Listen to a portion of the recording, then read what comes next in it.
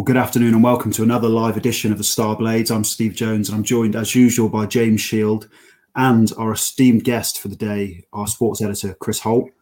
James, game on at last. Yeah, Steve, if you want a pay rise, just ask for one. There's probably more direct way. We know, yeah. You'll not get one, like. No, no, yeah.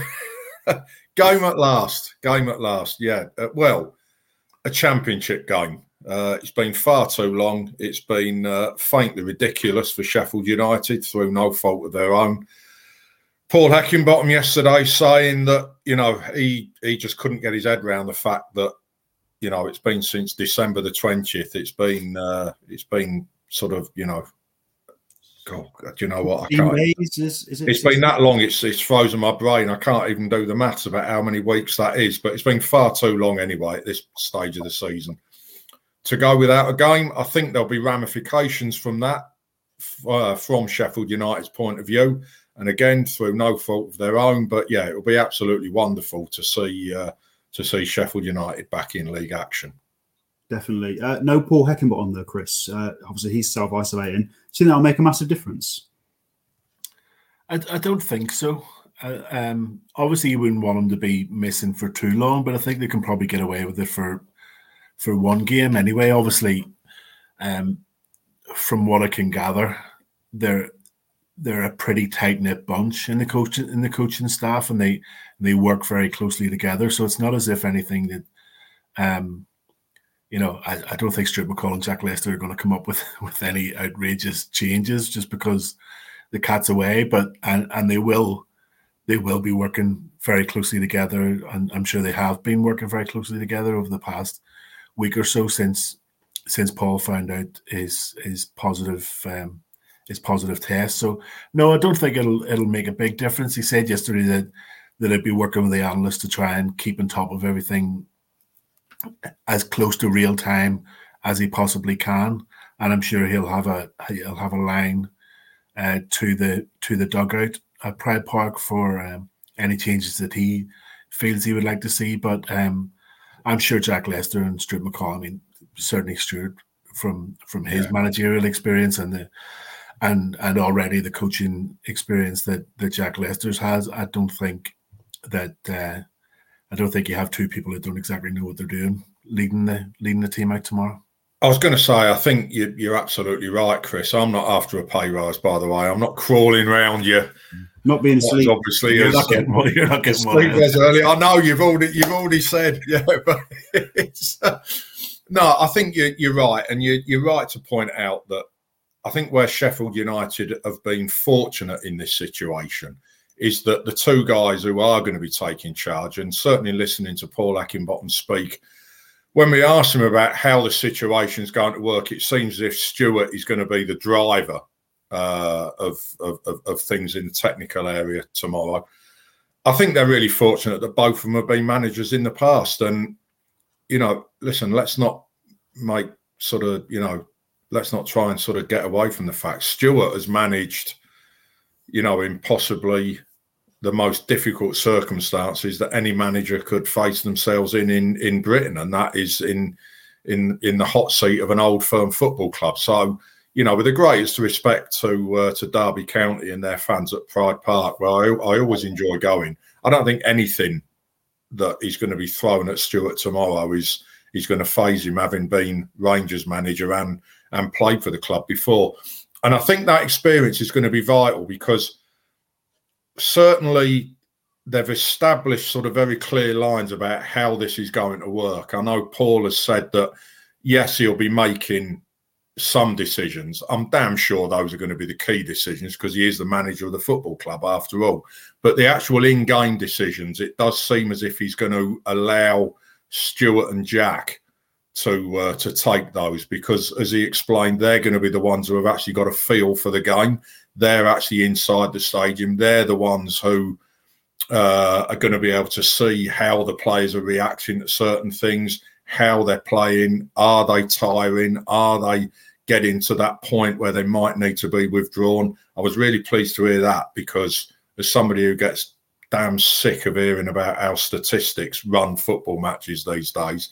It was nice to hear that Sheffield United have got somebody in charge who's actually sort of notices that it's, humans play this game rather than robots and computers.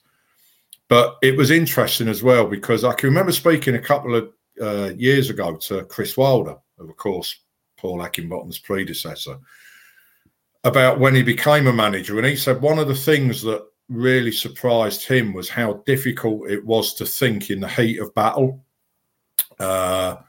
And, to actually make decisions when they needed to be made, because, you've got a guy across the technical area who might sort of spot a situation developing before you do, make a little switch, and that, even sort of, in the space of a minute or 2 minutes, that could totally change the complexion of a game. So I think it's going to be really important, as Chris said, that they've got two guys who have actually done this job before in the dugout. Just quickly, James, to confirm, will Paul Heckingbottom be back for Preston on Tuesday? Well, he's hoping to be. I asked him about this, and he said he's obviously consulted with Sheffield United's doctors, and they've told him that because of the time that he actually tested positive for COVID-19, as long as he returns 2 negative tests ahead of that game at Deepdale on Tuesday, then he should be okay. I think as well, there's another thing that's worth mentioning here. Paul did say, now, of course, as we know, in the EFL, the testing programme isn't quite as stringent as it is in the Premier League. There's reasons for that, because I think Premier League clubs can afford to pay for it. And things like this don't come cheap. And, if you brought that in across the EFL, I think it would be a huge cost pressure on some clubs, certainly in League One and League Two. But Paul did say that he'd been volunteering for daily testing and had been undergoing that ever since this second wave of the pandemic happened. And he did make the point that if he hadn't have been doing that daily testing, he may well have not found out that he was actually, he contracted the virus until Tuesday, in which case I think it would have been probably difficult for him to be in the dugout at Deepdale. But fingers crossed he'll be there, yeah. Yeah, touch wood. Chris, it was obviously Wolves was the first game in a long time last weekend for Sheffield United. 3-0 defeat. Did we learn anything from that? How much can we read into that, given I think it was 11 players missing on the day? Well, I think we learned that obviously we already knew that they'd been out for so long, and that was the big thing that came from it, really, because I actually thought they played reasonably well. They weren't great by any stretch of imagination, but they created chances that, David McGoldrick missed a decent chance. I think Billy missed 1 or 2 that maybe on another day, or maybe 2 or 3 weeks down the line, he fires in with the ease that Billy Sharp normally does. So I think they just lacked a little bit of sharpness. There was a little bit at the back as well, a bit of hesitancy that, of course, led to, there were two pretty big mistakes that led to 2 of the goals. So, I mean, as much, and I know James agrees with me, we both love the FA Cup, but it's not Sheffield United's big priority this season. And if you're going to have a match in which you make mistakes, then you would much rather it be in that competition rather than missing a few games and then finding yourself a little bit further off the pace because you drop points in the Championship whenever when you're trying to get back into action. So I think it might have served a decent purpose in that it shook the cobwebs off a little bit. It got them a little bit sharper, and hopefully by tomorrow they'll have, as I say, they've got rid of that kind of ring rust that they may have had last week, and they're kind of, well, I wouldn't say all guns blazing and firing on all cylinders, but certainly a lot closer to that than I'm sure they had been a week or so ago. Yeah, James, are you confident that obviously Derby tomorrow, United can sort of begin to sort of pick up where they left off pre-COVID or pre-COVID outbreaks at their would-be opponents? Yeah, why not? Listen, this is going to be a tougher game than people think, because if you look at the amount of points Derby have had deducted from them this season, I don't feel sorry for them because of that, because they were deducted for good reason.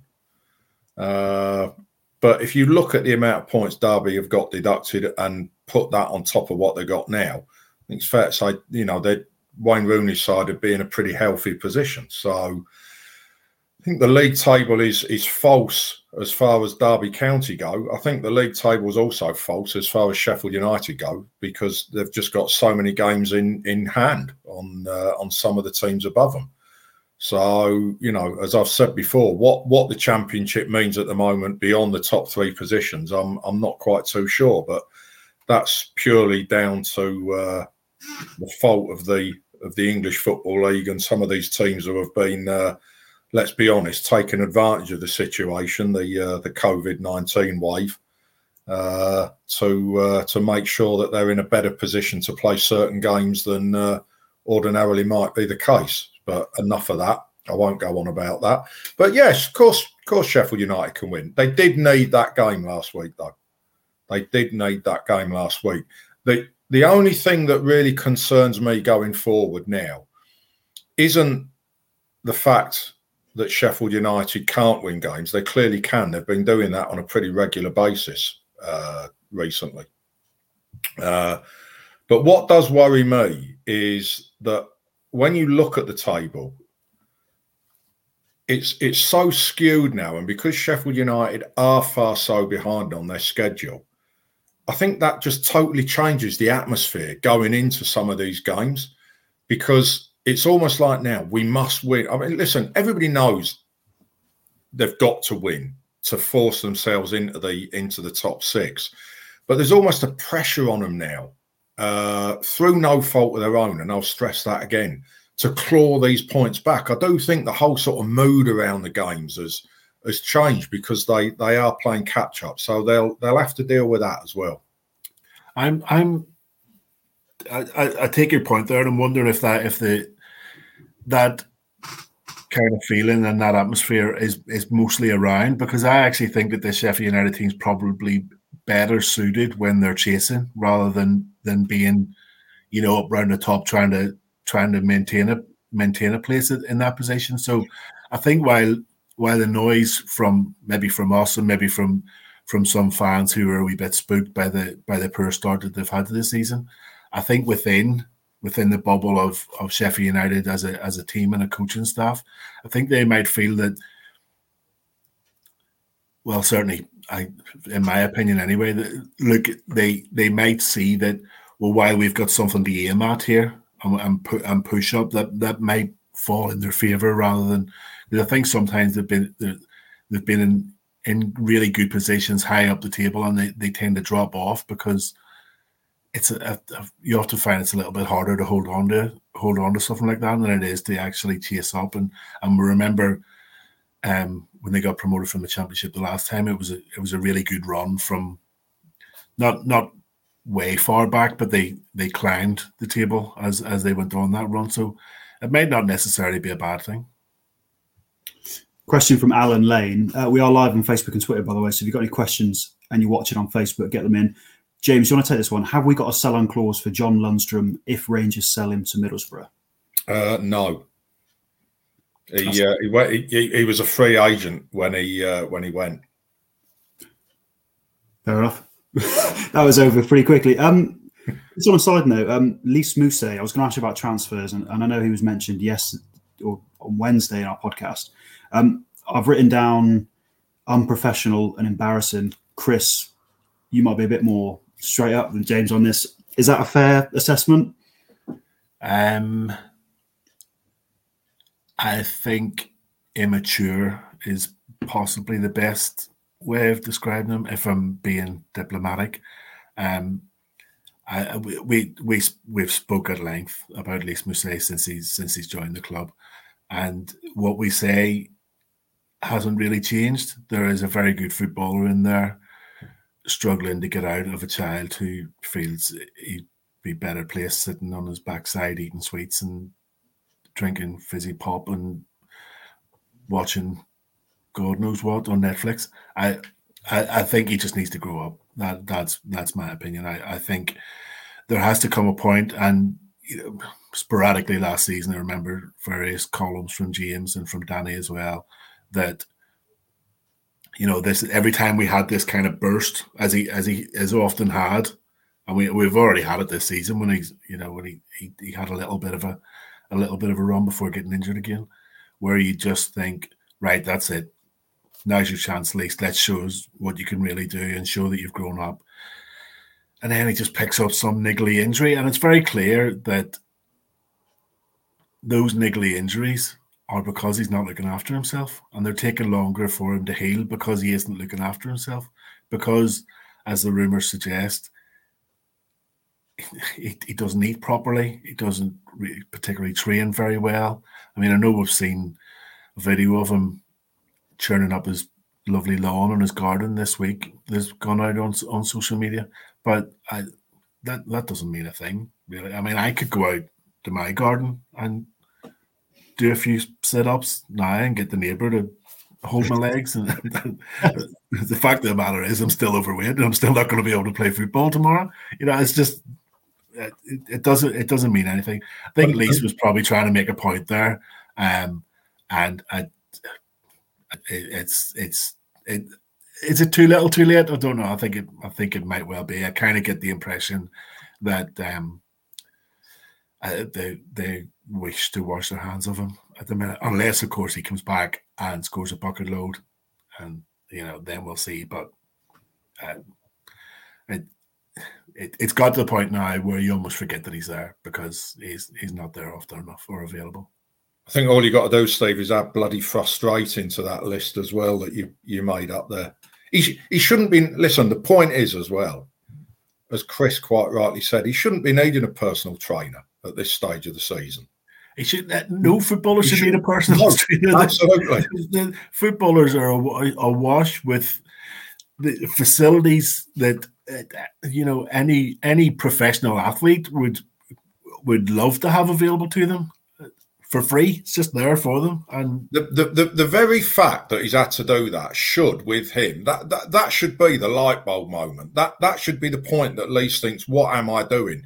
It won't be, though. And I've said before, I really like him as a guy, but he's letting himself and he's letting the football club down really, really badly.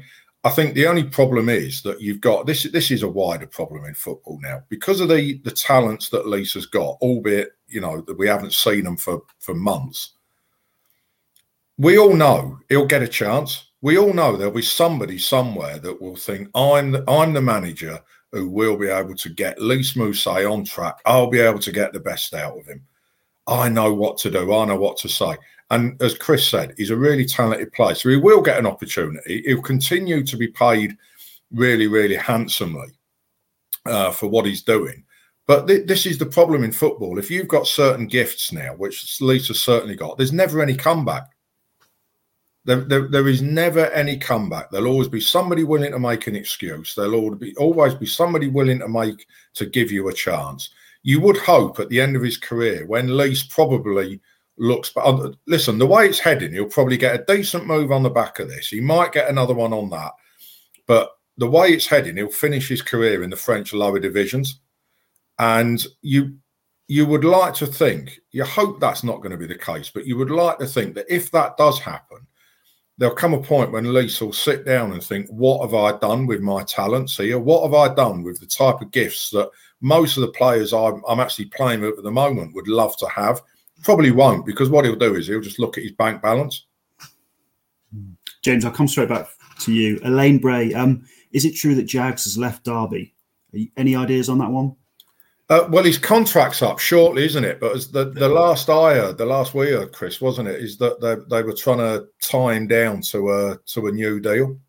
Actually, news just broke before we came on there that they've cancelled his contract, so he won't be playing tomorrow. From what I can say, I just very briefly caught that before we come on. So, apologies that is just literally just broken before we come on. So we'll have a look into that a bit later when we come off as well. But he's from what I can gather, I think the administrators have cancelled the contract.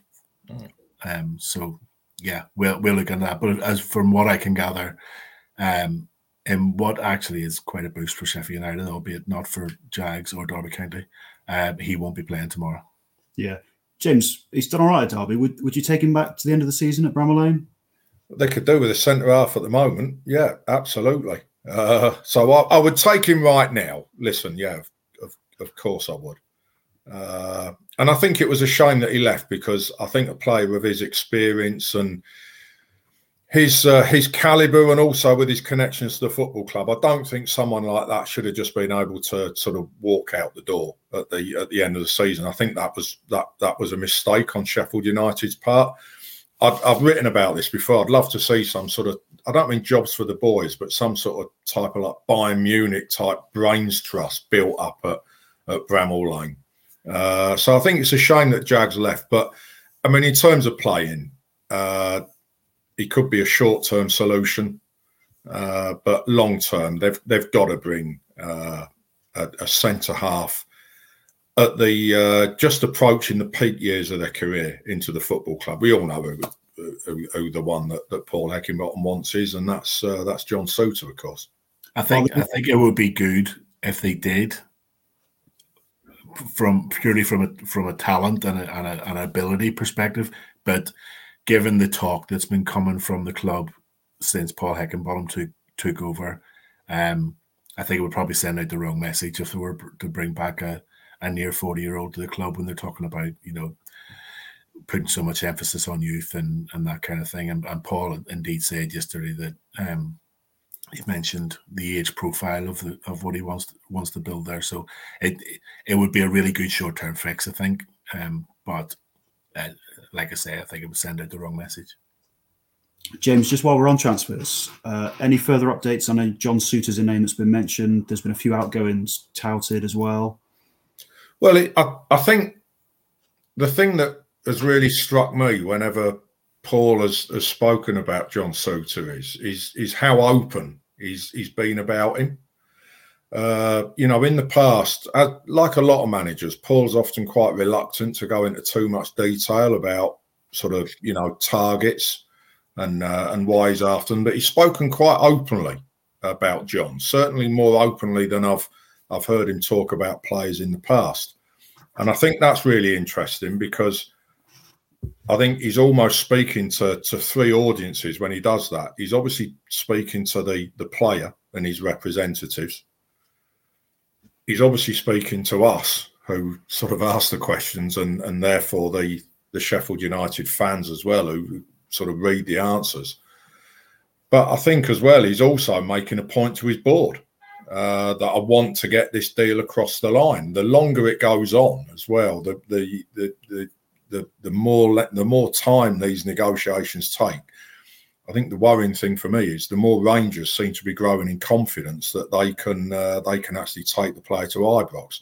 Listen, Hearts have spoken about trying to keep John until the end of the season, which is, Rangers would rather sign him now. Sheffield United certainly want to sign him now, as do Blackburn Rovers, who are also interested in his signature. But I think it's fair to say, listen, Hearts know that he's not going to be signing a new deal there. They would probably rather, I think it's fair to say, sell him now. Although there are disadvantages to that on the pitch, because obviously they're chasing a place in Europe. Rangers will get a place in Europe. That's what they believe, as well as a steady supply of medals, will be able to attract John to Ibrox. But yeah, I think that's the thing that's come out of this for me, is just how open Paul has been about why he's interested in John and why he wants to bring him to the football club. Feels like there's some parallels with Slavisa Jukanovic there. Yeah, I don't think you're wrong in saying that, to be honest. I mean, he made a remark yesterday, and he wasn't talking explicitly about John Souttar, but it was in response to a question that I'd asked about John. And he said, we don't want to do too many loans because, he said there is a use for loans, and you can sort of, and should write those into your sort of recruitment strategy. But he said, we don't want to do too many because we end up putting work into developing a player that eventually, and ultimately we don't reap the benefits of. And I thought it was quite interesting to hear him say that, because of course Slavisa Jukanovic was limited to loans and one free transfer. Yeah. Just back to Derby, Rhian Brewster's back. this weekend or back in contention. Chris, given that he's probably the only real forward in form, does he start? No, I wouldn't have thought so. I mean, I don't know. Paul Heckingbottom will know, or well, certainly Stuart McCall and Jack Lester will know how fit he is and whether he's able to start. I would maybe bring him off the bench on Saturday and see how things go. And if all goes well, maybe bring him in for on Tuesday night. Maybe this week might come a little bit too early for him, but I don't know. He did score for the under-23s on Tuesday, I think it was. So I think that he played an hour of that match. Yeah. Maybe he is fit. Maybe, but my thinking would be, given that Billy and David McGoldrick played the majority of last Saturday's match, and going back to what I said excuse me, last Sunday, going back to what I said earlier about shaking off a bit of ring rust last week, I'd probably stick with those two for this game from the start, at least, with a view of probably bringing Rain on, maybe give him a good 20 minutes or so. Just before we wrap up, question from Christopher Barton. Why all this messing about with the QPR game? James, I think you might be able to shed some light on this one. Yeah. I think there's been a suggestion that it could be selected. It was initially meant to be on television, this game. And I think if Sky wanted it once, there's a distinct possibility that they might want it again. Of course, we'll be back to Premier League football on a Monday night when the match finally gets round to being played. So I'm sure, seeing as TV decides absolutely everything that happens in football these days, I'm sure that'll be a consideration. As to the rest, I wouldn't possibly like to comment, but I'm pretty certain that the match could take place when the African Cup of Nations has finished. Okay. Well, let's leave it there for today. Thankfully, there should be a lot more football to talk about the next time we return. We'll see you soon.